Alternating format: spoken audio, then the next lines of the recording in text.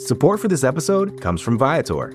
Experiences are what people love the most about travel. That's why Viator has over 300,000 bookable experiences, so there's always something for everyone. They offer everything from simple tours to extreme adventures. Plus, Viator's travel experiences have millions of real traveler reviews, so you have the information you need to book the best activities for your trip. Download the Viator app now and use code Viator10 for 10% off your first booking in the app. One app, over 300,000 travel experiences you'll remember. Do more with Viator. Hi, I'm Ben. I suffer from a condition called writer's block. It strikes when I'm at work. That's why I choose Canva Magic Write. It works fast, generating text in seconds, thanks to AI. Common side effects include increased productivity, compliments from coworkers, feelings of satisfaction. Now I can say bye-bye to writer's block. Ask your boss if Canva Magic Write is right for you at canva.com, designed for work. Canva. You're listening to the Vox Media Podcast Network.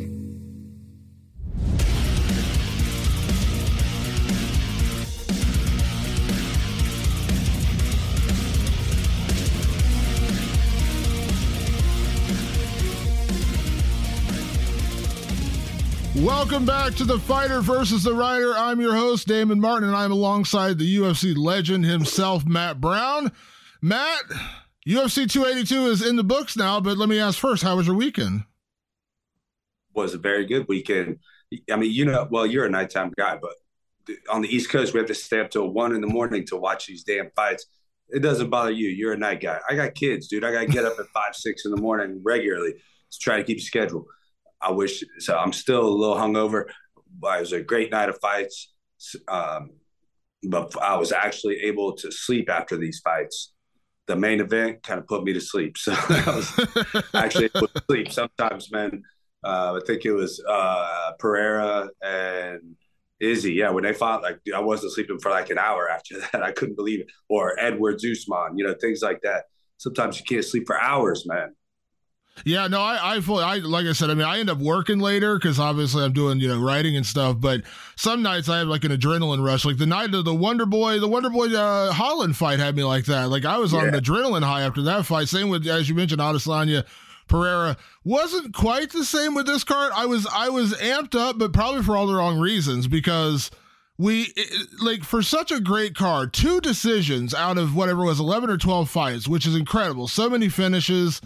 Great performances, and then it all kind of gets marred by the last 2 fights with the weird judging decisions, and we're going to talk a lot about that, but it is weird, right? Like, because that's what we're going to remember from this event, right? Like, that's going to be what we remember most is what happened at the end. We kind of forget, like, Ponzinibbio pulls off this incredible comeback knockout. Ilia Topuria knocks out and, goes out there and finishes, hits him and then submits Bryce Mitchell. The new 18-year-old kid, Raul Rosas Jr. goes out there and pulls off a crazy submission in the first round. Like, all these great things happen. We kind of forget about it because of how it all ended. And I know what we were just talking about last week. We're not supposed to be betting. This is the first time I should have bet on every fight, because I hadn't hit everyone except for 2 of them on this one. Yeah, you were picking. So you last week you pulled the trigger and 100% called the Jared Gordon Paddy Pimblett fight. And I'll admit I feel kind of bad because in my head I knew Jared Gordon could win that fight. But the reason I didn't pick him was I just thought the moment was going to be a bit much. Like, because you know as well as I do, some guys or girls, when they step into a big high-profile fight against a superstar, the moment can kind of weigh them down a little bit. I think I've said this numerous times, I think Conor McGregor, who's, the best ever at this, when you talk about mind games and things like that, I think some of his opponents already come into the cage with them at like 75% because they're already, not only they're already mentally defeated from like the trash talk, but I'm saying like the spotlight of fighting, like Eddie Alvarez, dude. I was at that fight when he fought Eddie Alvarez at UFC 205. Eddie Alvarez, the guy who's been around forever, fought everybody. Now, I picked Conor to win the fight. Absolutely confident Conor was going to win that fight. But I didn't think Eddie would just melt in the spotlight. And he just did not show up. Like, he just absolutely did not show up. And I 100% believe it was a combination of Conor, just mentally breaking him, but also the moment, like first ever MSG card, main event, going for the champ status, all this kind of stuff. I think Eddie just froze like a deer in the headlights that night. I just thought Jared wouldn't be up for the occasion. I honestly admit I thought that. He did, and he won. Listen, let's just get into it. Jared Gordon won that fight. I had it 30-27, Jared. There was no doubt in my mind. I was like, well, hype train around Paddy Pimblett's over. 30-27, and then he loses. That's exactly right. And Jared handled it all very well. I thought if anybody didn't show up for the spotlight, it was Paddy. He's the one putting all the pressure on everyone. That's exactly what Conor always did great. I think the best example ever of it was Floyd Mayweather doing it to Canelo Alvarez. He got Canelo before Canelo was used to the spotlight. And half of it is, I've been in this situation before. There's a large part of it that's all the eyes on you and all, but most of us can handle that. I think a lot of guys like me, I thrive in that. Like, I feel better when all the eyes are on me. The bigger the crowd, the better. It's all the extra obligations that you're not used to doing leading up to the fight. You're used to being by yourself all week and having your own thing, doing what you want to do, getting your weight cut the way you want. But all of a sudden now you get your media list at the beginning of the week and you're like, what the fuck? Like, how am I supposed to manage all this? Like, how am I supposed to train it all? Like, how am I supposed to cut weight? And then you have to go to these media appearances and talk to all these people, and you have to present yourself well too, while you're cutting weight, while you're focusing on the fight. I had the feeling that affected Paddy more so than Jared. Jared seemed very calm, cool, collected through the whole thing.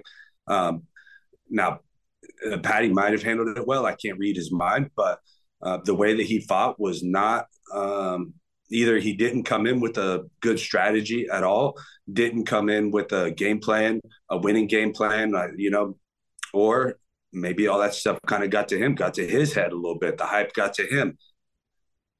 Yeah, it's funny. You called it beforehand. You said the way that Paddy Pimblett can win this fight is by taking it to the ground and, basically out grappling Jared. He barely even tried to grapple. I don't know that he actually went for a takedown. Mm-hmm. Jared took him down.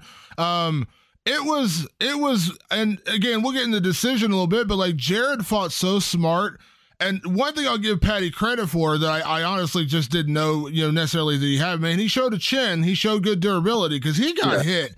Man, Jared hit him with some left hands that I guarantee you most lightweights would have gone face first onto the canvas. He blasted him with some shots. That left hand was landing all night. And defensively, this is a problem. Paddy Pimblett's defense is atrocious. I mean, he got hit a lot and hard shots. Now, this is not a knock on Jared Gordon. I'm not saying that because Jared Gordon hits hard. He's got knockouts. He's a really good fighter. I'm not saying that.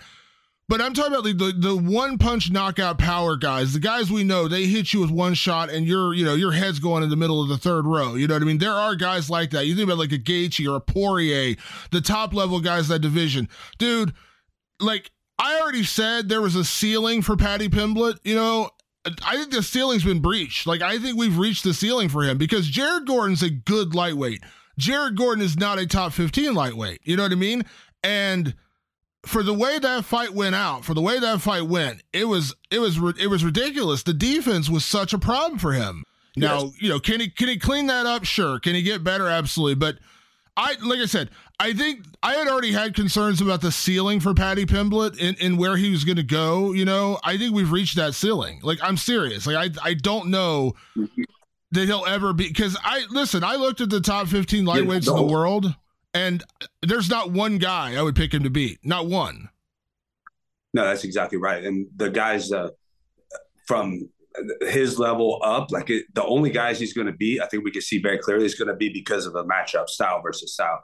Like, he's just got to stylistically, someone that obviously doesn't have her left hand very good and doesn't use it very well, and someone that Paddy can out grapple. But again, he didn't really even grapple that much, which really threw me off. And I would have loved to see Jared Gordon. Clearly he doesn't have that one punch knockout power with that left hand. Maybe in the right, maybe not. but I would like to see him follow up with it a little more. He was landing it a lot, but just wasn't following up with it. He was kind of coming in, hitting that left hand, and then leaving that to be. And that's a mistake on Jared's part. I think he probably could have hurt Paddy a lot worse with some follow-ups there. Yeah. Like, talking about Paddy, like you listen, I want to give you credit because you saw this going in. Like, you were probably one of the only people that honestly picked Jared Gordon to win that fight. Now, you gotta be proud of that because you saw something in Paddy and Jared is particularly, but you saw something in Paddy that maybe a lot of people weren't seeing. Now, I've said, and I've been on the record saying that I say it now, I think there is a ceiling on Paddy Pimblett, how far he can go. He's not Conor. We've said this a million times. Stop making that comparison. He's not Conor McGregor. In Conor McGregor's fourth fight in the UFC, he was fighting Dustin Poirier. You know what I mean? He's not. His second fight, he's fighting Max Holloway. That's not Paddy Pimblett. Yeah, Paddy Pimblett is not there, so he's not going to be there. I don't think he'll ever be a champion. I don't think he's ever going to be a top contender, especially at lightweight, because lightweight is a snake pit. But I thought maybe we'd see a couple more of these wins, and then he would eventually get to, let's say a Renato Moicano, who's like number 15 in the UFC rankings right now, and I think Moicano would destroy Paddy Pimblett. But yeah, I thought he'd go a little bit further before we fully got him exposed. I think he's been exposed already. He lost this fight. He did not win this fight. Yeah, no, I thought that he would show more things. Like a lot of what I was picking Jared based on was Paddy's inexperience. Like, he's a young kid still. And I thought that, Paddy would do some great things. And then, Jared just being a more experienced, older fighter, he's got a lot of age on him. I kind of thought that Jared would be able to find some holes and things like that. I didn't see as much potential in Paddy as I had expected. Like, I just didn't see a lot of things. So many things in his game are so far behind that he almost has to go back to the drawing board and start from scratch and go back to Cage Warriors a little bit and then try again almost, because he's in, like you said, he's in the snake pit now. If they move him up, I mean, I don't think they're going to move him up. I don't think after that performance, I think he stays down, fighting the 20 to 30 guys, maybe even lower than that. I think I just looked a little bit ago. I think even the 20 to 30 and the 30 to 35 guys in this weight class are just killers. Like, he's going to have a very hard time. But look, more power to him. He built a great social media brand for whatever reason. I tweeted it the other day. I said, I don't know why people like this guy. I don't get it.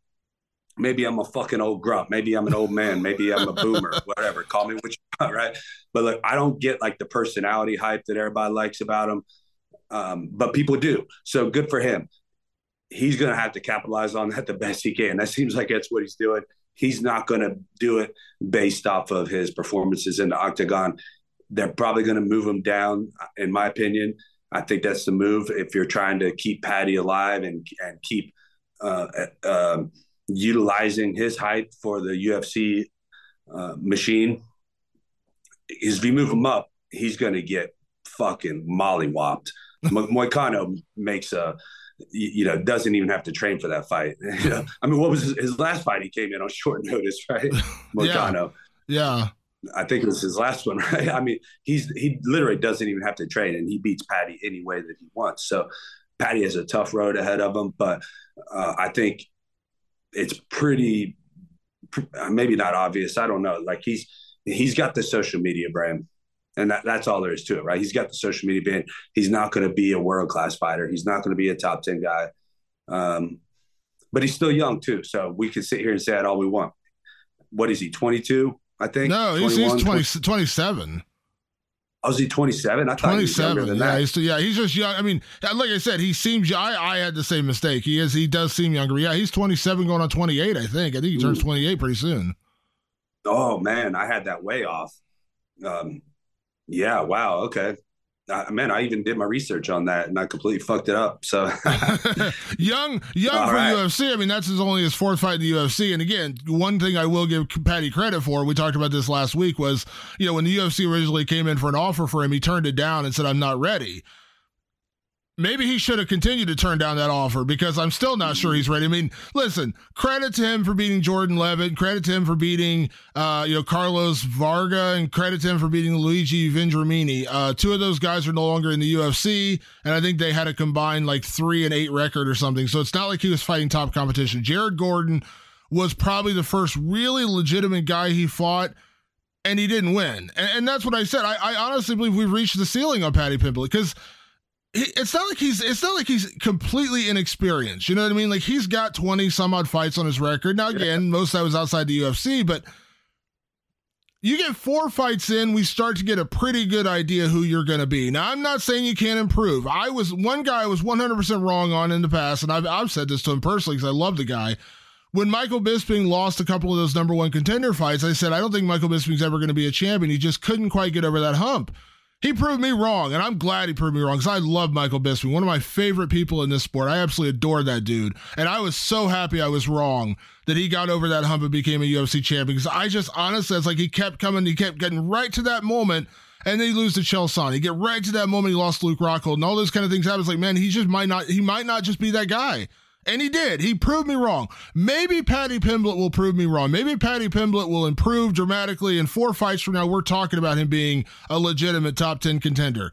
But based on what I've seen, based on his performances, there's nothing I've seen that convinces me this guy's going to be anything more than, being honest, Molly McCann, his teammate. Molly McCann built hype, 2 big back elbow knockouts, had the whole world screaming for her. They threw her in there against Erin Blanchfield, and she got absolutely demolished. Erin Blanchfield ran through her like a buzzsaw.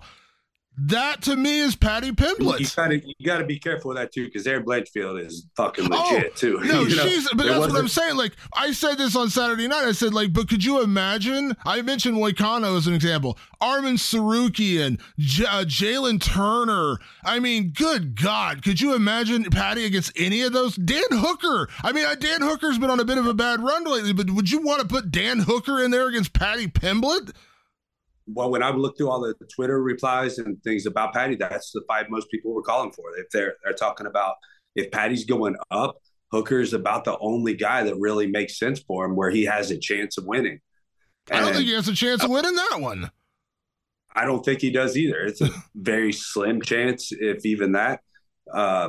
He's going to have to show a lot more than he showed last weekend. That's for sure. He better not go get fat. He better stay in fucking camp and improve his goddamn for one, his left, because Dan Hooker has a fucking left hook. I sparred with the guy. That dude has some good power that surprises me how little we've actually seen it in the octagon, because when I felt it live in sparring versus what I seen in the octagon, I'm very surprised, because he has a lot more power than he shows. That's why I said that, they're going to keep Paddy down. They're going to, I'm thinking like a Terrence McKinney, maybe a Drew Dober. I think both those guys are terrible. I think both those guys. Let me be clear. I don't think Paddy has a lot of guys in the UFC that he beats left, unless he goes like way down, but debut guys or they bring in guys for him to lose to, or guys that just, they know match up terribly with him, things like that. Anybody with a decent name, like Paddy was co-main event. If they're going to put him at co-main event again, he doesn't want to go down on the slot, right? So he wants to stay at least co-main event or main event. He's got to fight somebody with enough name for that to make sense. If he fights with somebody with enough name, there's nobody out there for him to beat. You can go down the whole list of every lightweight. There's nobody for him to beat, I don't think. But when you talk about, the ranking and then him going down, the only guys that make sense to me would be like Dober and McKinney. They're big enough names to put him in co-main event or main event, but he actually has a chance. And, not to me, he doesn't have a chance, but, it's a UFC fight, so he does have a chance. I think he probably has a better chance with McKinney than with Dober, but those are just the two names that popped up in my head. Maybe you have different opinions on that. I mean, I don't really know a name, to be honest, because I think McKinney sparks him in one. I mean, McKinney's got one punch knockout power. If he has those defensive problems with Terrence McKinney, we're talking about, man, I feel really bad for Paddy Pimblett after he got knocked out like that. And Drew Dober, you train with Drew Dober. I know Drew Dober. That dude is a monster. Paddy Pimblett, if that name comes across his contract, he might want to just move back to England and stay there and say he's not coming back because he does not want that fight. He does not want. I agree. I think Paddy would be a massive underdog against either of them. But when I just think about the next matchup, it's got to be somebody below him, right? And it's got to be someone with a big enough name to carry a co-main. Those are the only two names I could come up with. Here's the other problem I had with Paddy over the weekend, because listen, when the fight is over, and you've been part of close fights, and you believe in your heart of heart you won. And I get that. And I can believe that Paddy believes he won the fight. I get it. But I don't know how much you watched the post-fight stuff, but it seemed like really smug in some of the responses, like basically saying, I know I won the fight. Rewatching it, he thought he won all 3 rounds. Like without question, he thought he won all 3 rounds. When someone asked him about the weight cutting stuff, which you brought up and made a major point about, and I think you were absolutely 100% spot on, his only response was like, fuck off. Like, I don't care. I don't care what you say. I don't care. Now, maybe this is all public and he's just doing it for show. And as you said, he's a social media superstar. Maybe he's all doing it for clicks and likes and whatever and just trying to get more attention. And maybe, after this fight, he's going to have a serious discussion with a nutritionist and buckle down and do all the things we talked about him doing. But publicly, the problem I have with Paddy is I don't think he's learning. Like, he looked at that fight with Jared Gordon and essentially, like, the way he spoke about it made it sound like he thought he dominated that fight. Like, right. He's like, I won. I clearly won. There's no doubt in my mind I won. And rewatching, I think I won all 3 rounds. No, I don't care about my weight cut. Tell people, fuck off. You don't get to ask me about my weight cutting stuff. If you don't realize your own deficiencies and where you're coming up short, how are you ever going to get better? Who's holding him accountable? Right. You know what I mean? Like, who's holding him accountable? I don't know what his true thoughts are, but if you think about it, like, again, he is a social media guy. That's his forte. Really his hobby is fighting, right? He's a professional social media guy. His hobby is fighting. Like, what else would he say, right? He doesn't have a real answer for it. Of course, he's going to go ahead and go with the narrative that he won. If he admits defeat, then it makes him look worse. So, just that, and it makes us sit here and talk about it more, right? That's all that he really wants, right? He wants some more clicks. He wants some more views. He's a social media professional. He's an amateur fighter. So anyway, what I'm getting at is, dude, I wouldn't expect him to say anything different publicly. The only way he's going to improve is if he goes back and does some soul searching, in his room by himself, not on social media, not on YouTube, not on whatever TikTok fucking shit that he's famous on.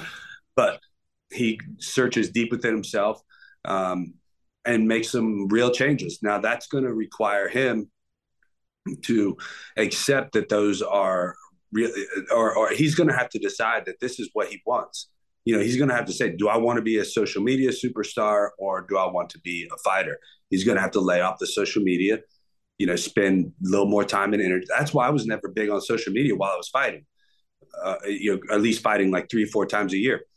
That's why we didn't do podcasts, right? We did our one podcast. I was like, dude, I can't keep doing this. Like, I'm getting ready for fights, man. I can't do this.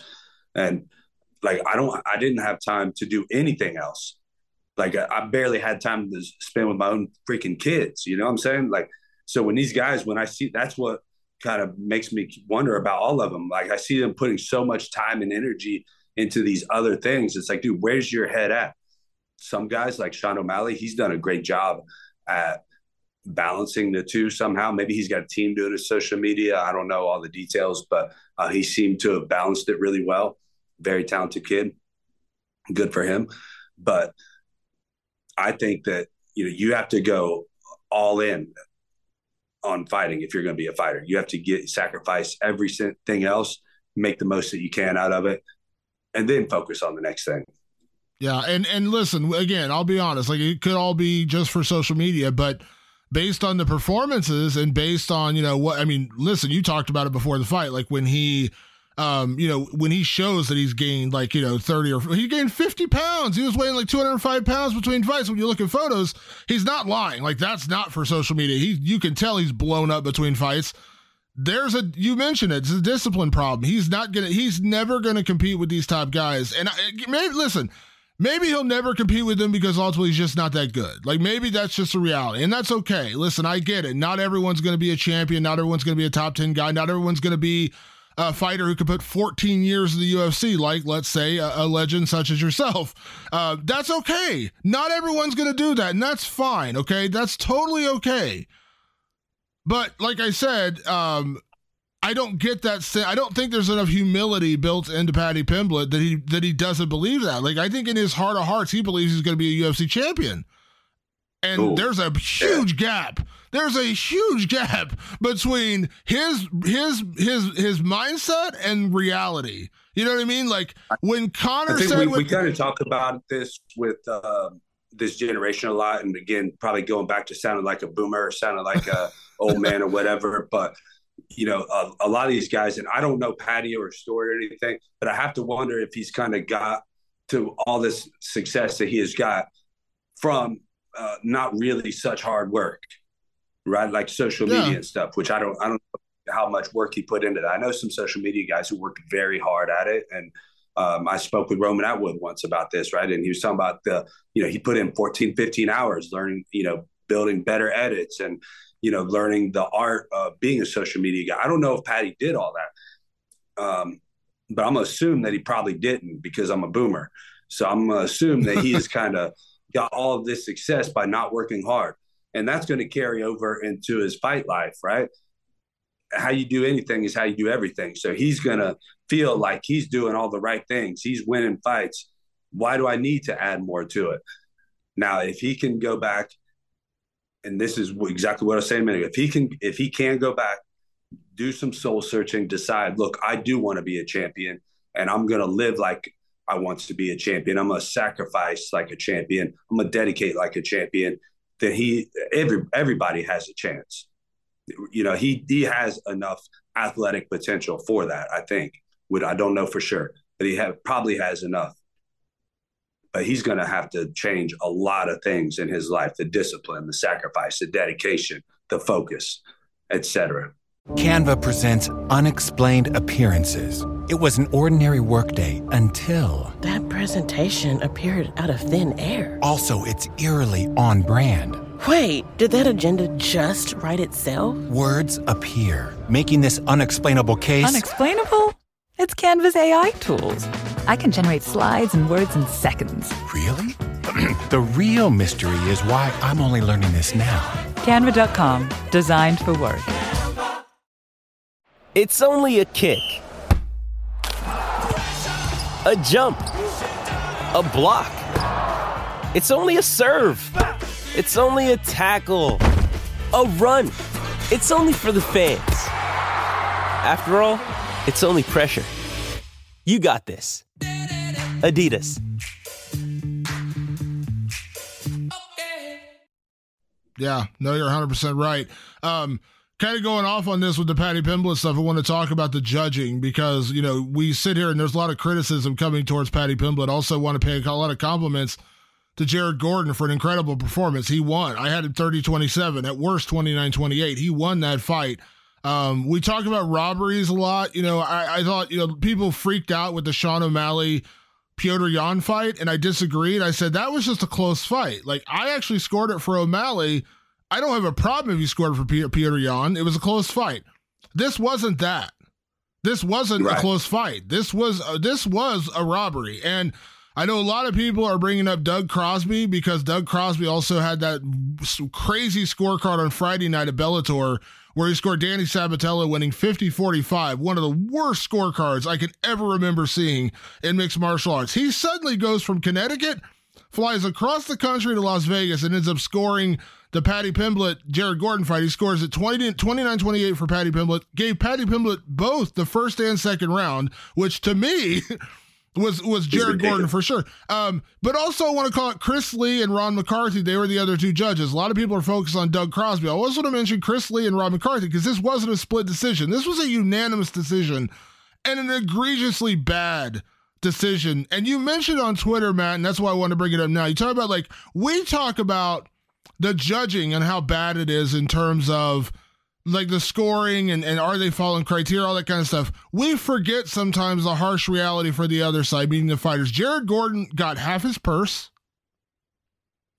Dana handed out bonuses to every fighter who got a finish, and he gave fight of the night to Dracus du Plessis and Darren Till. So Jared Gordon didn't get a bonus.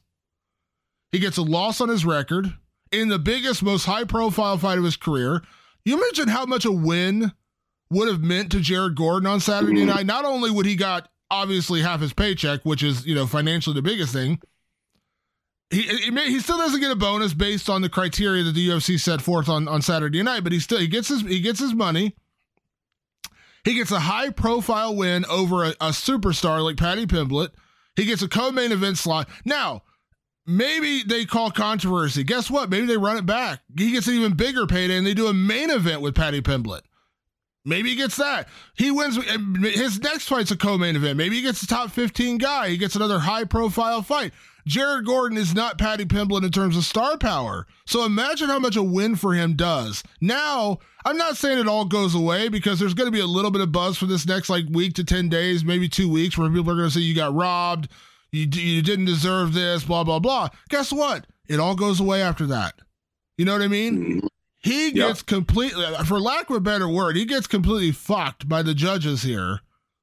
That's exactly right. And there's no repercussion for them. None.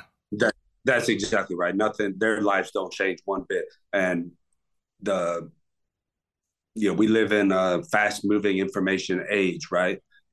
Like you said, and Paddy said it himself. The history books are going to have a W for Paddy.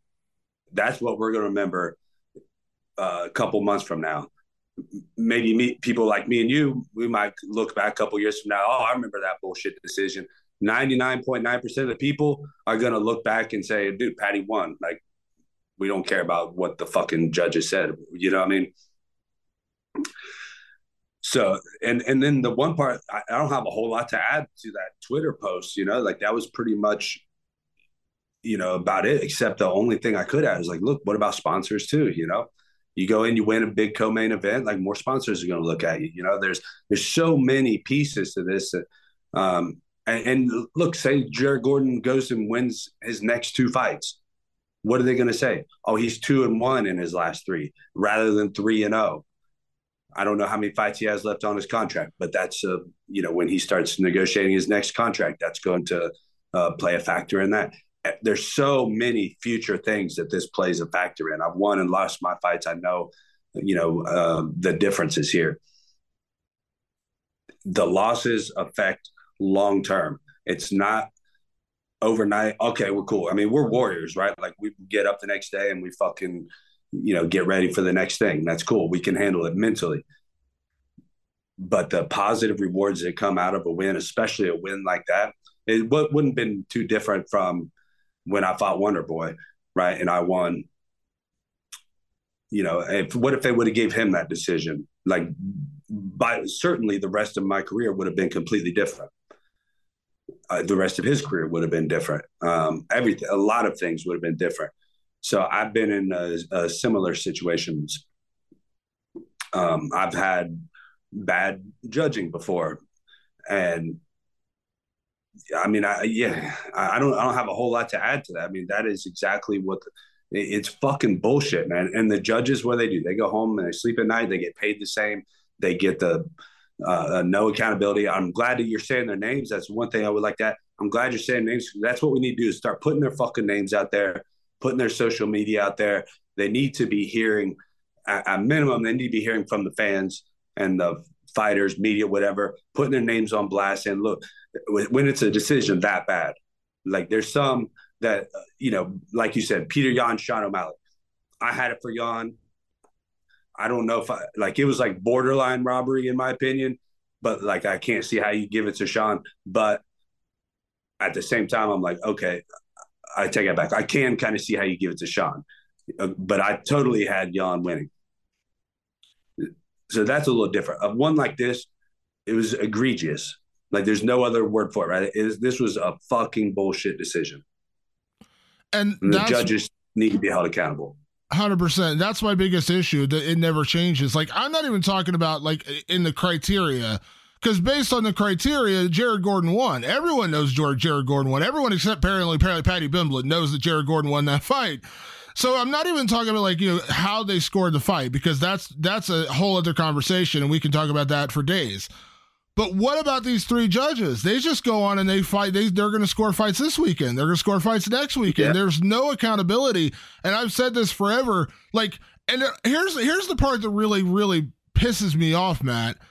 When referees make bad calls, consistently bad calls, we don't see them anymore. Now, to be fair, obviously referees are toying with fighters' careers in terms of safety. We understand that. Like a guy who doesn't stop a fight doesn't know when to stop a fight. He either can get you seriously injured, or, we've seen cases where guys get, fights stopped where they're not even hurt, or they're not caught in a submission, they get stopped. But so we've seen referee, like, when's the last time you saw Yves Lavigne referee a fight in the UFC? I don't know if he wants to referee fights anymore. I'm just saying, like, when's the last? Steve Mazzagatti, that's the famous one. Everyone knows that. Kim Winslow's another one. Like, there's referees we know have made really bad calls consistently, and they're just gone. Now, again, maybe they just choose to walk away, but they're gone. Like, they just they're gone from our memories because they were bad. Judges don't do that. I never see judges just suddenly go away. Doug Crosby has been consistently one of the worst judges in mixed martial arts for a decade, and he's still scoring high-profile fights like this. He scored a title fight on Friday, flew across the country to score the co-main event in the UFC on Saturday. Why? Like, that's the problem. If there's a judge out there who's giving these egregiously bad decisions consistently, then, like, I remember talking to Frank Trigg, who is a referee in California now. And we were talking on the podcast months ago, and I said we were talking about more fighters getting involved in the judging and refereeing side, because he's doing it. Shaolin Hibero, if you remember him, he's doing refereeing now, things like that. And Trigg told me that one of the reasons it's so hard is Andy Foster in the California Commission, who I think is the gold standard of commissions in this industry. He requires them to go through thousands of hours of training in terms of like doing amateur shows, doing the small regional circuits, blah, blah, blah, before you get to do UFC and Bellator and things like that. Now, I'm not saying that Nevada and these other commissions are not giving them training and things like that, but if Doug Crosby watched Danny Sabatello and Rafion Stotts and gave that a 50-45, then watched Paddy Pimblett and Jared Gordon, gave that a 29-28 to Paddy Pimblett, with both the first and second round going to Paddy Pimblett, then this dude shouldn't be scoring big fights. Send him back to the regional circuit. Now, I'm not saying the regional fighters don't deserve better, but I'm saying, like, send him back down, let him get experience on amateur fights where the wins and losses don't really matter, or whatever. And if he can prove himself over the next year that he's worthwhile to bring back, then bring him back. But the fact that there's no repercussion for this, you know what I mean? Like, we're not going to hear Doug Crosby got suspended or got knocked down, or he'll be back next weekend. All these, there's always like this circle of like 20 judges, and and not all of them are bad. Let me be clear. Not all the judges are bad. But these judges, like Chris Lee, Ron McCarthy, and Doug Crosby, how do you account for this? How do you account for such a terrible, terrible decision that just took away Jared Gordon's money, took away opportunities from Jared Gordon? How do you justify this? Man, yeah, what a lot of great points there. And I don't know for sure, but I've thought about this before. One helpful solution. I've always been an advocate for open scoring since the beginning, since I first heard about the idea. I've always been an advocate for that. But when we talk about the referees we absolutely, whether social media or publicly on podcasts, whatever, the media, they get ran through the dirt when they make bad decisions. And I theorize that there's a little aspect of, because their face and their body is being shown on the TV screen, whereas the judges are really in the shadows. Like, I don't even know what Doug Crosby and McCarthy and all these guys, I don't even know what they look like. and I've been to fights. I don't even know where they're sitting in the fights. I don't know who's a judge, like who's just a bystander or whatever. I don't know who these guys are. I don't know anything about them. But we know Herb Dean. We know who Herb Dean is and what he is, what he's about. Like we know a lot about him, or Steve Mazzagatti, or Dan Miragliotta. Like, we know these guys. They're characters that are like integrated into the sport and a part of the sport. When these guys are in the shadows, I think it kind of gives them a little bit of, I don't know, something, a wall like in between us and them. And I think if we took that out, I think it would help. Like, show them, put a little screen, do an open scoring, show a little screen of that guy sitting there, or his face or something of him showing the score. I would also like to see them have to justify the score. I mean, I have a million different ideas for all these things. And, I don't want to have to get into it too much today. We could take an entire podcast talking about ideas, and maybe we'll do that someday, and, we'll write them down and do it thoroughly and all the way through. But I think there's a lot of different ideas. And the biggest issue with this whole thing is, I think, there's no evolution, right? There's no, like, it's so 10-9 and that's it. I know we evolved the criteria a little bit, but half the fucking criteria is subjective, and I'll add to this. I don't necessarily think that fighters getting involved in the judging and refereeing is necessarily the solution either. I know that I hear this all the time, like, get the fighters in there. Like, just because they have the experience fighting, just like a great fighter doesn't make a great coach necessarily. It doesn't make a good judge or referee either.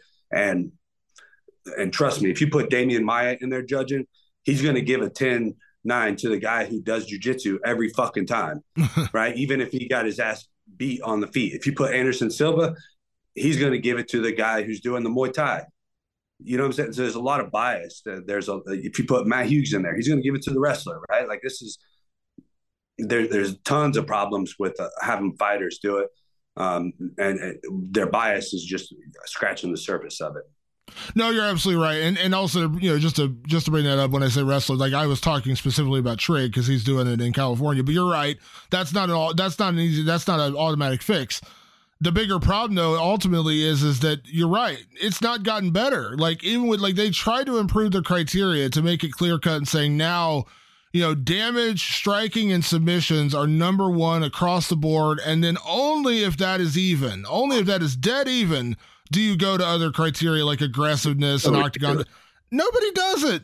Nobody does that. Nobody. Well, it's so ridiculous. So, even just take that first criteria right there, damage. Like, what do you call damage? Yeah. Like, I punched Brian Barberino harder than fuck. I thought like I'd probably damaged him, but he looked at me like a fucking caveman. He was like, "Well, what'd you do that for?" Like, but I'm like, so do you consider that damage or not? Right now, let's say, for instance, just that particular fight, he hit me back, I got cut. He barely touched me though, and that's why it cut, because it grazed me. He didn't actually damage a single thing. But the judges are going to see a cut and they're like, "Oh, well, that's damage." Whereas I punched him harder than shit, and it probably caused more long-term damage to his livelihood, right? But so which one is damage? Well, the judge is going to see, some silly little cut as damage. So damage is, and some people, they just mar up easier, right? Some people just simply bruise easier. I mean, how many fights have we seen where guys get the shit beat out of them, their face doesn't even look that bad, and you're like, dude, like, how did that happen? And then you see someone else that gets the shit not even beat out of them that bad, and their face looks like they've been through a 5-round war. So, damage is such a look at Wonderboy Kevin Holland. If you put those two guys next to each other after that fight, you'd 100% think Wonderboy got his ass kicked because he had cuts all over his face, bruised up. He looked beat up. Kevin Holland looked like he hadn't been in a fight. But you watch the fight, and Wonderboy was, beating him across one side of the octagon to the other, especially the third and fourth round. But based on damage, Wonderboy looked like he looked like he fucking fought a cheese grater, and Holland looked like he didn't. You know what I mean? Like, how do you grade that? It's such a subjective. It's such a subjective term. It's just such a subjective term. And you watch that fight, Gordon was blasting Paddy. Now, again, I said give credit to Paddy for having a good chin. But if we're talking damage, yeah, Jared had a couple cuts. He looked a little more beat up. But does that mean he had more damage? No, he did far more damage to Paddy Pimblett. Paddy Pimblett was just able to survive better. Are we going to give him points for surviving? Like, is that where we're at now? Right. Or what if, like, I kick your leg 20 times and you're barely able to walk, but you punch my face once or twice and I'm cut up and bruised up. It's like, well, who did more damage? Like, you're not walking in the third round. But what are you going to see? You're not going to see, or even like leg kicks. Like that's a perfect example where, like, okay, it looks damaging, but I landed with the foot, so it really just slapped, and your skin's going to burn pretty bad. And versus, Edson Barboza throws a kick and lands with the shin, and the guy is tougher than shit and isn't really showing any signs of it hurting him. But it actually is, right? And he dug it in deep, and you don't hear no slap or anything because he landed with the shin. I mean, we could go on all day about this. I mean, it's just the most subjective thing I've ever seen, and that's the top scoring criteria is damage. My fight with Carlos Condit, I think, was a perfect example. A lot of 2 or 3 of the judges gave him the first round. Like, what the fuck? They probably based off damage. My eye got cut from the cage. Like, I took him down against the cage. My eye landed on the cage or hit the cage, got cut, and they're probably basing it on that. So I look like I just got my ass kicked in this round, but I controlled him the whole round. It's like, so, the subjectiveness is absolutely insane, and it just goes so far. And that's their number one criteria. Yeah. So the judging, we could go on. Like I said, we have to do a whole fucking podcast about this because it is such fucking bullshit. And then you're going to base it on, on a black and white system coming from boxing, 10-9. Right? That's black and white, right? You won or you lost the round. That's absolutely ridiculous. Like, there's levels to winning and losing. I know that they have 10-8s, but it's pretty fucking rare and it's hard to get a 10-8. And and that leads right into the main event, right? They gave it 10-8 for Ankalaev in the 5th round. 2 of them didn't. So that goes to how far this is subjective, and it changed the outcome of that fight. Yeah, it's really bizarre too, because, like, that's another one. Like, I don't think I saw you scored. I had a 48-47 Ankalaev. I didn't really think it was that controversial of a scorecard. I thought he won round 1. I thought Jan won round 2 and 3 with the leg kicks. You talk about leg kicks. He was taking Ankalaev's legs out, but then Ankalaev turned to his wrestling and his grappling, and Jan got stuck underneath him for rounds 4 and 5. I really didn't think it was that hard of a fight to score. Maybe I'm wrong. I'm fine. A lot of people are saying round 1 was closer than that. I thought Ankalaev won. It wasn't like a blowout, but I didn't think it was like super controversial to say that Ankalaev won round 1. I thought, again, Jan won round 2 and 3 pretty clearly, and I thought Ankalaev won 4 and 5 pretty clearly. On that criteria, I thought it was pretty easy to score that fight.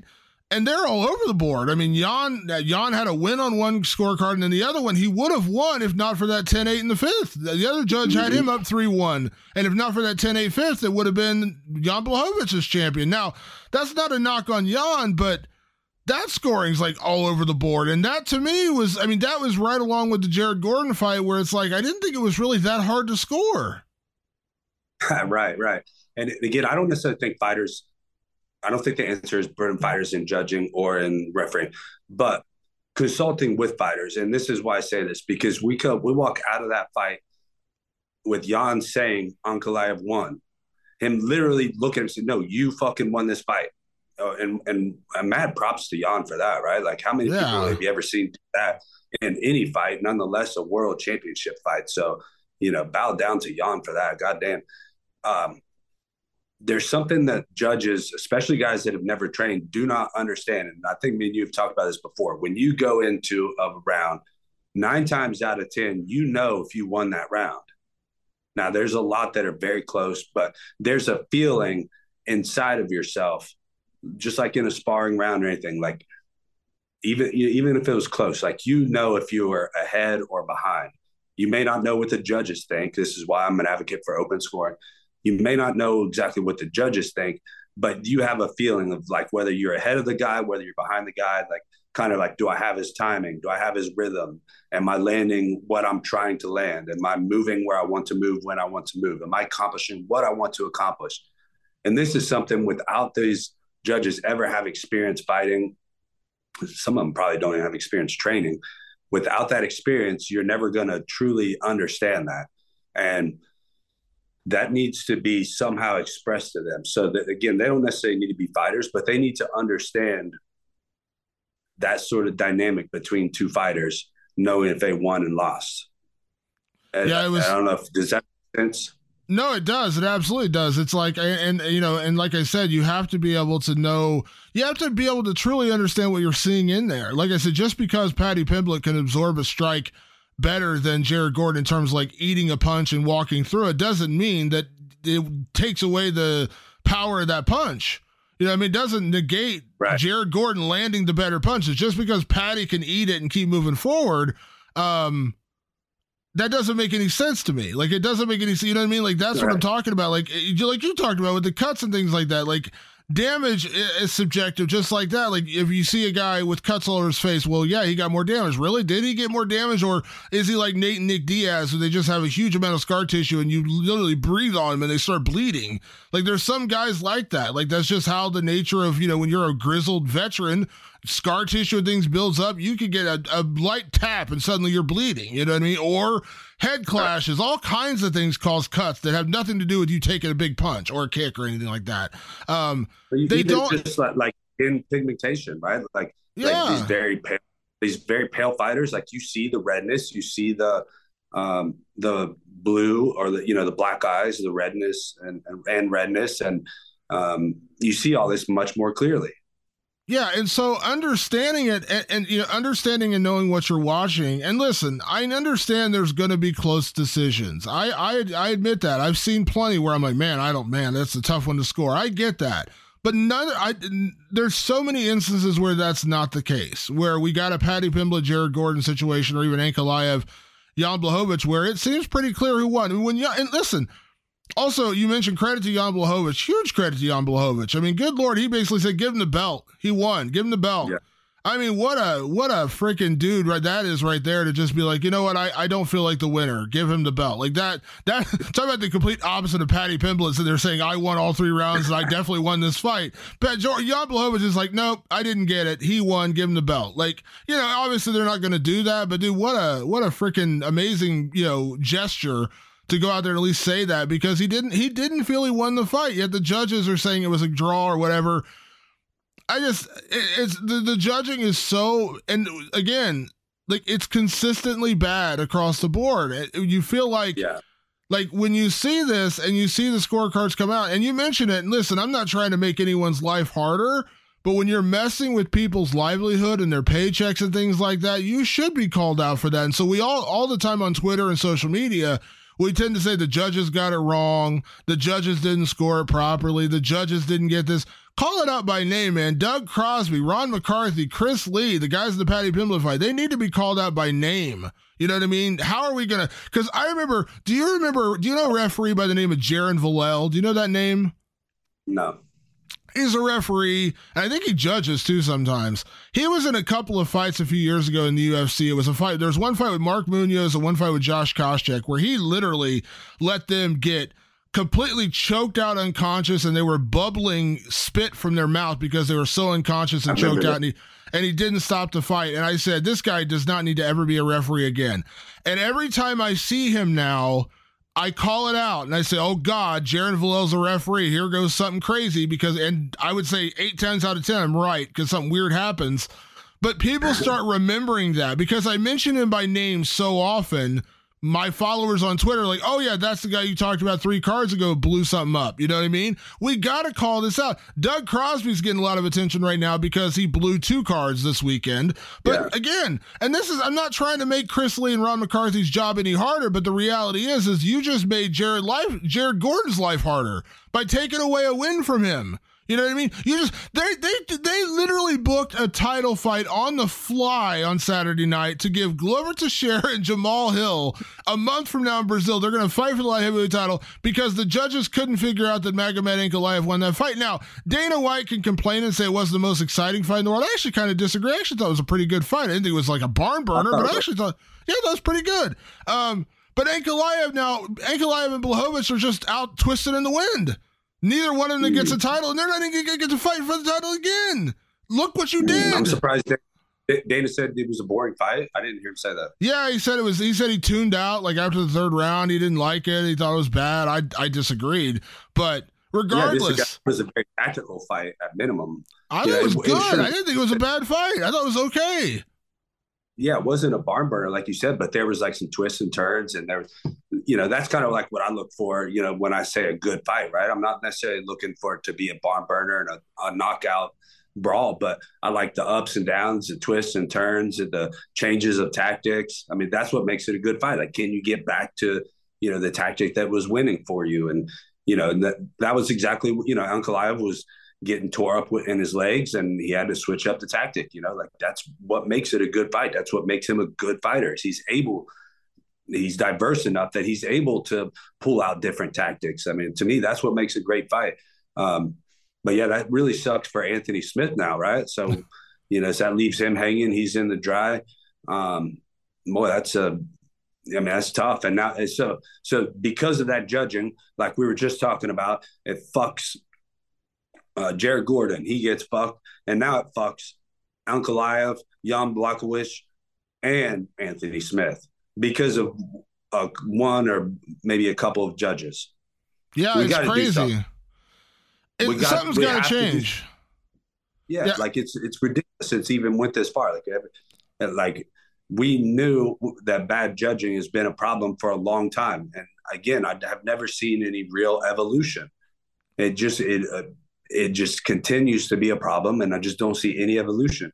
And that's what, a lot of people critique the open scoring idea. And I'm like, dude, we already have shitty scoring. Like, can we just try something? Like even if it doesn't work out, like I think it will. And I think that we've talked about this argument before, and I'm happy to debate it with anyone here, every side. But like, can we try fucking something? Yeah. I mean, the problem is, and like even taking the open scoring out of it, because I agree, I'm all for open scoring. I think it's a good idea. I don't understand. Like it feels like we have this argument like 4 times a year when there's a really bad scorecard and a really bad fight gets just completely fucked by the judging. And nothing ever changes. And we're always talking about these same people making these same bad decisions. Maybe it's not Doug Crosby every time. Maybe it's another guy or whatever, however the case may be. But like, remember, like, here's a great example. Remember what was the boxing match? Was it, I can't remember what it was. Was it the Canelo Triple G fight? Was it Adelaide Byrd who had that really just horrendous scorecard?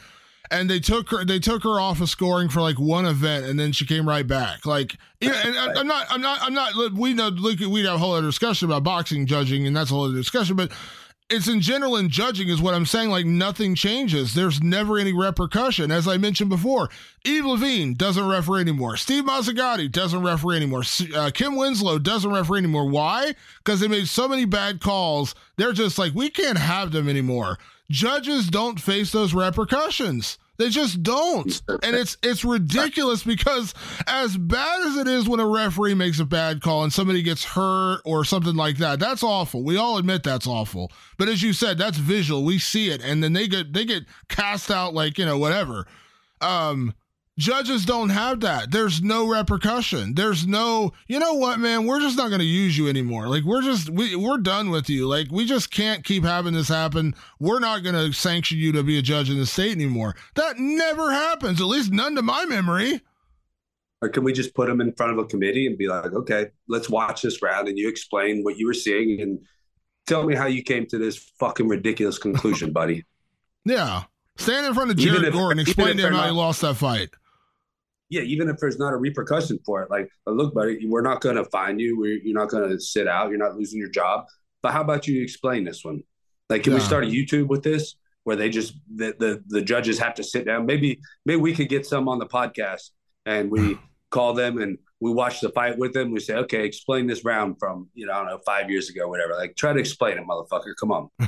Yeah. And I've sat in, California does, I've sat in a couple of commission meetings where they actually have scoring meetings. Now, again, I think Andy Foster is the gold standard of commissions. And I remember I sat in when they've done scoring and they've had debates about scoring rounds, like how you score it. You know what I mean? Like, did you score it a 10-8, 10-9, those kind of questions. And I love it because I get a little different perspective of what they're seeing and how they're seeing it. And even though sometimes I disagree with it, but there's got to be more. I mean, and I appreciate that that's happening, but there's got to be more. And again, like, you're taking away a guy's livelihood. You've just taken away so many opportunities from Jared Gordon by not giving him that win. You've taken away, I mean, Magomed Ankalaev, let's just say he should have won. I don't remember if I asked you, how did you score that fight with Ankalaev and Blachowicz? How did you have it? I don't hate the score as much as a lot of people do. I had Ankalaev winning 1-4-5, but the fact that it ended up a draw, I think, is understandable. So I don't necessarily hate that one as much as everyone else. Yeah, that's about it. I mean, yeah, it wasn't. Yeah, but you and I had the same scoring, 1-4-5, right? So now, but let's just say Ankalaev, now it's a draw, okay? So Ankalaev doesn't have a title, which means his next fight is not going to be a title fight. He's not going to get championship pay. You know what I mean? That's automatically higher pay when you're a champion. You don't get pay-per-view points. Maybe he fights. Imagine if Ankalaev wins this fight and he ends up fighting in the co-main event to John Jones and Francis Ngannou, and he gets pay-per-view points. That's life-changing money. That's millions of dollars. Not going to get that now. Mean, I think what you're getting at, look at Dominic Reyes. Yeah. Right. That's the perfect example, right? If he beat John Jones that night, which I think a lot of people had him winning, I don't know how bad that scorecard was. I didn't never watch that fight that closely, but a lot of people called it a robbery. Say that he wins that fight. His life is completely different than it is now, right? Oh yeah, I mean, dramatically different. I mean, yeah. So that's what I'm talking. And there's, you know what? And I'm sitting here, you bringing that fight. You're absolutely right. I scored that fight for Dominic Reyes. I did, and I've told him that many times, and I've said that publicly. And I praise John Jones. I call John Jones the greatest fighter in the history of mixed martial arts, but I thought he lost that fight. I don't remember the judges' names from that fight. I mean, I can look it up, but I don't remember their names. You know what I mean? But we remember when referees make. I just mentioned Jared Vallejo. I know two fights in particular he blew up and screwed up.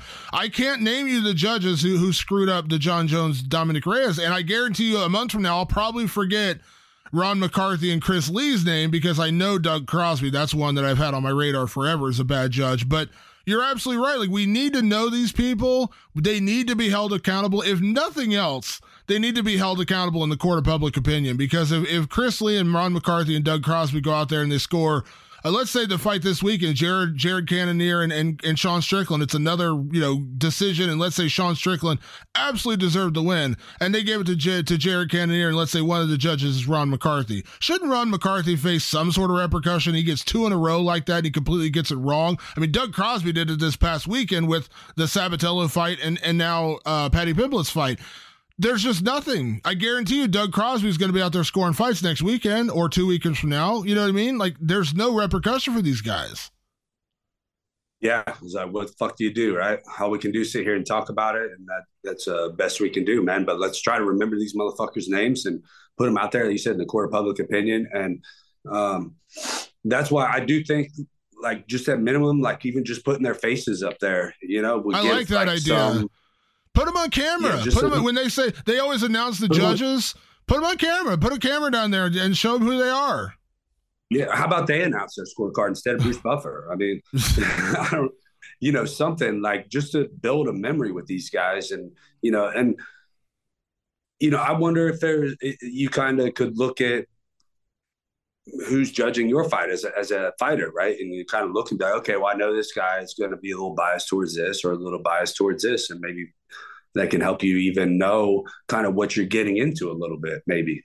I don't know that. Well, you get, I know, from the past, I remember this, when you have a fight and a referee, like you can go to the commission before your fight and disagree with the referee being assigned to your fight. We've seen this, what I mean? Some guy, Mike Beltran had this last weekend with the Juliana Velasquez, Liz Carmouche fight. Velasquez was 100% convinced that Beltran screwed her, which I disagree.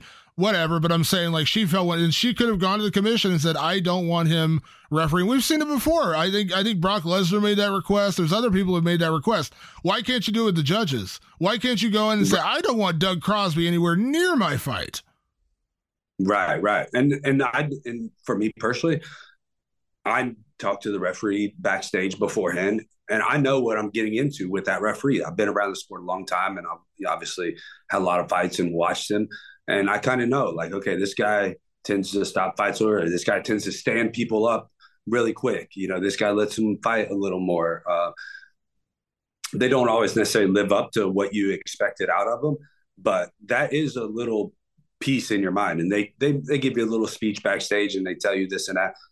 Yeah, and I think I don't see any reason why a judge couldn't do that too. Like look, I'm going to base it solely off damage, right? Like, or what I mean? Like something, I don't know. Well, there's got to be accountability. Like I said, but accountability, as we just said, I bring up Yves Lavigne, and I joke with you all the time. Your fight with Pete Sell, where I thought Pete Sell must have owed Yves Lavigne money because you were just absolutely bludgeoning this poor guy. And you look to Yves Lavigne like, dude, look at him. He's done. And he's just like, oh, I don't know what's going on. You did not want to keep hitting Pete Sell. You knew the fight was over, and Yves Lavigne was basically like, this guy's going to get. But we remember that years. How long ago was that fight? I still remember Yves Lavigne screwing up that fight. But you know what? And here's the sad truth, and I'm guilty of this too. Your fight with Brian Barberena here in Ohio, I don't remember the judges' names. I just don't. We need to, you're absolutely right. We need to shine a light on these people so they can be held accountable, because we do it with referees. We got to do it with judges. We have to. Yep. And that's the best, change nothing solution that I have. Right. You know what I mean? Like there's a lot of things I think could be changed with the criteria. I think there's things that could be changed with, again, open scoring. I think there's things that could be changed with the stupid 10-9 system. A lot of different things that are more administrative changes. There's no reason, the simplest thing, like the UFC themselves, just in the production, can just shine some light on the judges. This is who's judging. This is what you're dealing with. And maybe I'll find a way where they have to justify. I don't know. You know what we're going to do? I think it's a good idea. Now, this isn't going to work in Brazil, because I may not work in Australia either, because we don't get it ahead of time. But with Nevada always, before a title fight, when they do their commission hearing, they assign referees and judges. I think what you and I need to do, let's say March, when they go back to Vegas, I think March 4th, that pay-per-view is going to be in Vegas. So the February meeting, they'll assign, if there's a title fight on that card, whatever it ends up being. You and I, because I always cover the commission hearings, I'll write down the referee and judges over, let's just say hypothetically, let's say it's John Jones, Francis Ngannou. When they announce that fight, and we know the referees and judges, you and I on the podcast here, we should actually look at those judges and talk about them on the podcast. Say, okay, Doug Crosby is scoring this fight, and we know he's going to be scoring this fight. We should absolutely go in the past in his history and look at his resume and say, you know what? I see like 10 examples here where this guy had a bad scorecard. We need to watch out for this guy beforehand. Now, it's not going to work all the time, because not everyone announces who's judging what until you're like the night of the fight. But when we get it ahead of time, like we know from Nevada, they always assign the referees and judges ahead of the fight. I think you and I on the podcast should start doing that. So when I get the list, I'm going to send it to you, and I'll say, here's who's refereeing Ngannou Jones. And then here's who's judging Ngannou Jones. When we come on the podcast that following week, you and I should be able to talk about those judges and say, here's who's judging. Here's who we need to watch out for. Here's what they've done in the past. That, I think, is at least a somewhat small solution. At least we're going to bring these people to the forefront. Do you agree? Do you think that would be a good idea? I think it's a good idea. And I know you can go on, you can see all the resume, their past judges, their fights, and what they score, or past fights that they judge and what they scored them. And so I think that's a good start. I mean, put them on some sort of, put them on a platform, and let's put these guys on blast, man. I mean, listen, it's better than nothing, and nothing is what's happening right now. Exactly right. I think you're dead on with that. Yeah. Yeah. I'm down for it. Let's do it. All right, that's our plan. Again, we have to kind of put it off till March because we won't find out who's gonna. Because Brazil and Australia don't announce that stuff ahead of time until the night of the fight, so we'll probably have to wait till March. But we'll do it in March. We'll find out in March, and we'll start doing it for every time we can find out ahead of time, and we can record a podcast about it. We'll shine a light on it because again, it's better than nothing, and nothing is all that's happening right now. Real quick before we get out of here, Matt, I do want to, we had a lot to talk about with the judging and, of course, the Paddy Pimblett fight. Real quick before we get out of here, there were a lot of other impressive performances on Saturday. I mentioned Ponzinibbio, Dricus du Plessis, Ilia Topuria, Raul Rosas Jr. There were a lot of fun fights. Did anyone else on the card stand out to you? Because I do want to close on a positive note, and anyone else that we want to shout out who had a good performance on Saturday night. I'll tell you who stuck out to me the most. And you just mentioned it was Ilia Topuria. I mean, he put a beating on Bryce Mitchell and really surprised me. I picked Bryce to win that fight. That was one of the 2 fights that I picked wrong. And Bryce just never got a single thing off on him, really, anything significant. And Ilia just looked amazing. I thought he had great composure. And then the fact that he finished it with a head-arm triangle on Bryce Mitchell was just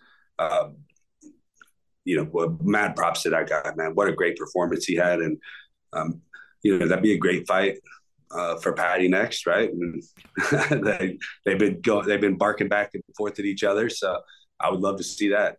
I think he should tear up the contract if they send him the contract to fight Ilia Topuria. Oh, I don't think Paddy's going to take it. I would not suggest Paddy take it, but if he wants to talk, wants to talk all that shit to Ilia Topuria, then hey, let's let him fight it out. Fighting solves everything.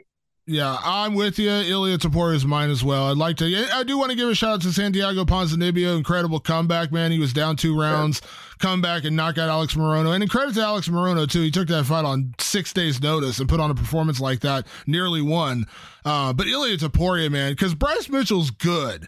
Bryce Mitchell may be a bit of a lunatic in his whole flat earth lunacy, but he is a damn good fighter. And it was one-way traffic from start to finish that fight. Ilia beat him up on the feet, and what Bryce Mitchell is known for is his grappling. He got out-grappled, too. I mean, that was like one of those performances where afterwards I'm like, damn. Like, I did not, I was the opposite. I picked Ilia to win, but I was like, I don't know. This might not be a good pick there. I'm kind of not feeling good about that pick. And Ilia went out there and just. What we thought, both of us probably thought, was this is a stylistic matchup where Bryce takes him down, gets on top. He's probably going to beat him. He's probably going to out-grapple the shut him. Ilia keeps on the feet. We know Ilia probably has a better stand-up. And what we were probably, most of us, at least me, was basing it off of was Bryce's last fight with Edson Barboza, and we know how good Edson Barboza is, and Bryce was able to do it to him. So I thought, well, he can probably do it to Ilia Topuria, and Ilia proved us all wrong. He is a very high-level guy, and he's got a bright future ahead of him. Yeah, it was an incredible performance. Well, we're going to have a lot more to talk about. Final UFC card of the year comes up next week. Of course, we're going to do a year-end show before it's all said and done, where we pick our favorite things from 2022.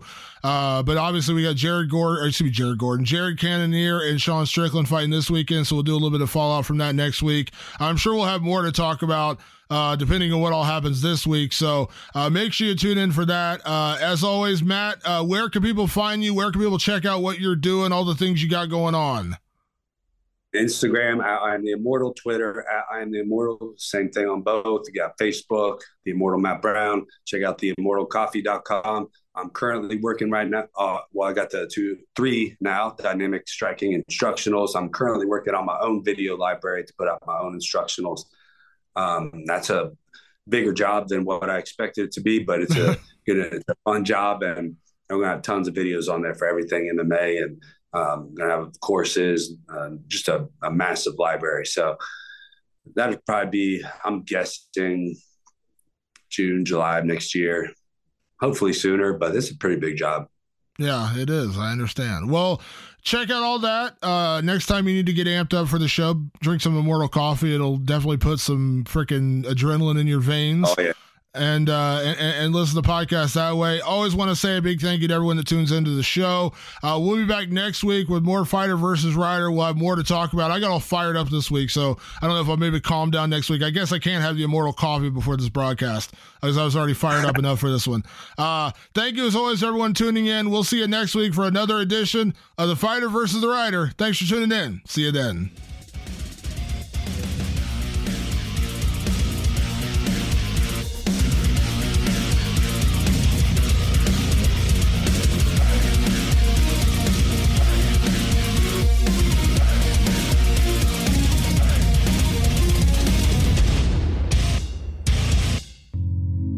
Listening to the Vox Media Podcast Network. Welcome to the Canva guided meditation for stress at work. Impending deadline? Generate Canva presentations in seconds. So fast. Brainstorm got too big? Summarize with AI in a click. Writer's block? Release with Canva Magic Write. Stress less and save time at canva.com. Designed for work.